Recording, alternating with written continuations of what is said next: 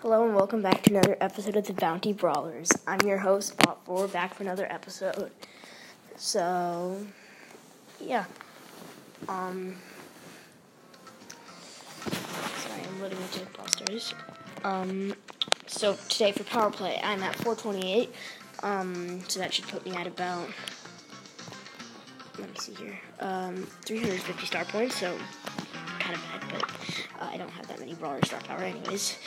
So for Brawl Pass, for saving for Nani, I'm at level 46, close to level 47. Level 47 won't give me any boxes.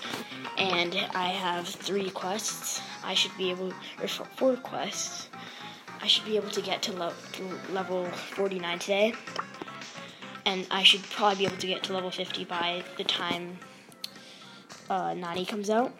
So, yeah, also, I can't stop myself. I'm just gonna buy a big box for the star points. I did get 2 new brawlers to rank 15, so I'm rewarding myself. I got Poco and Mr. P. Anyways, big box. Nothing. I just got 79 coins, 12 bow, 12 mortars, and 15 bull. So kind of a waste.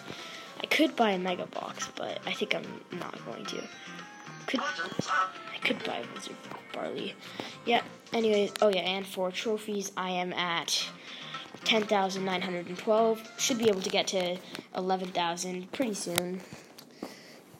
And, tip of the day. Actually, I don't know if I said this tip.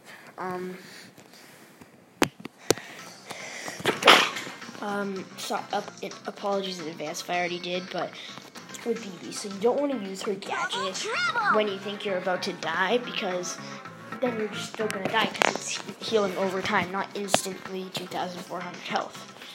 So, it's most efficient if you wait until you have, a little bit of health, and you're not in the middle of a battle, but, if you just finished a battle and you're really low, and then somebody's coming towards you, then you should use your gadget before they start shooting you, and then, but there is one exception. It's if you're fighting, a low damage brawler, like a Poco, or if it's a Gale, but it's a low skill Gale, so they're only hitting, 1 or 2 of their snowballs. So, that's going to do it for this episode. See you in the next one.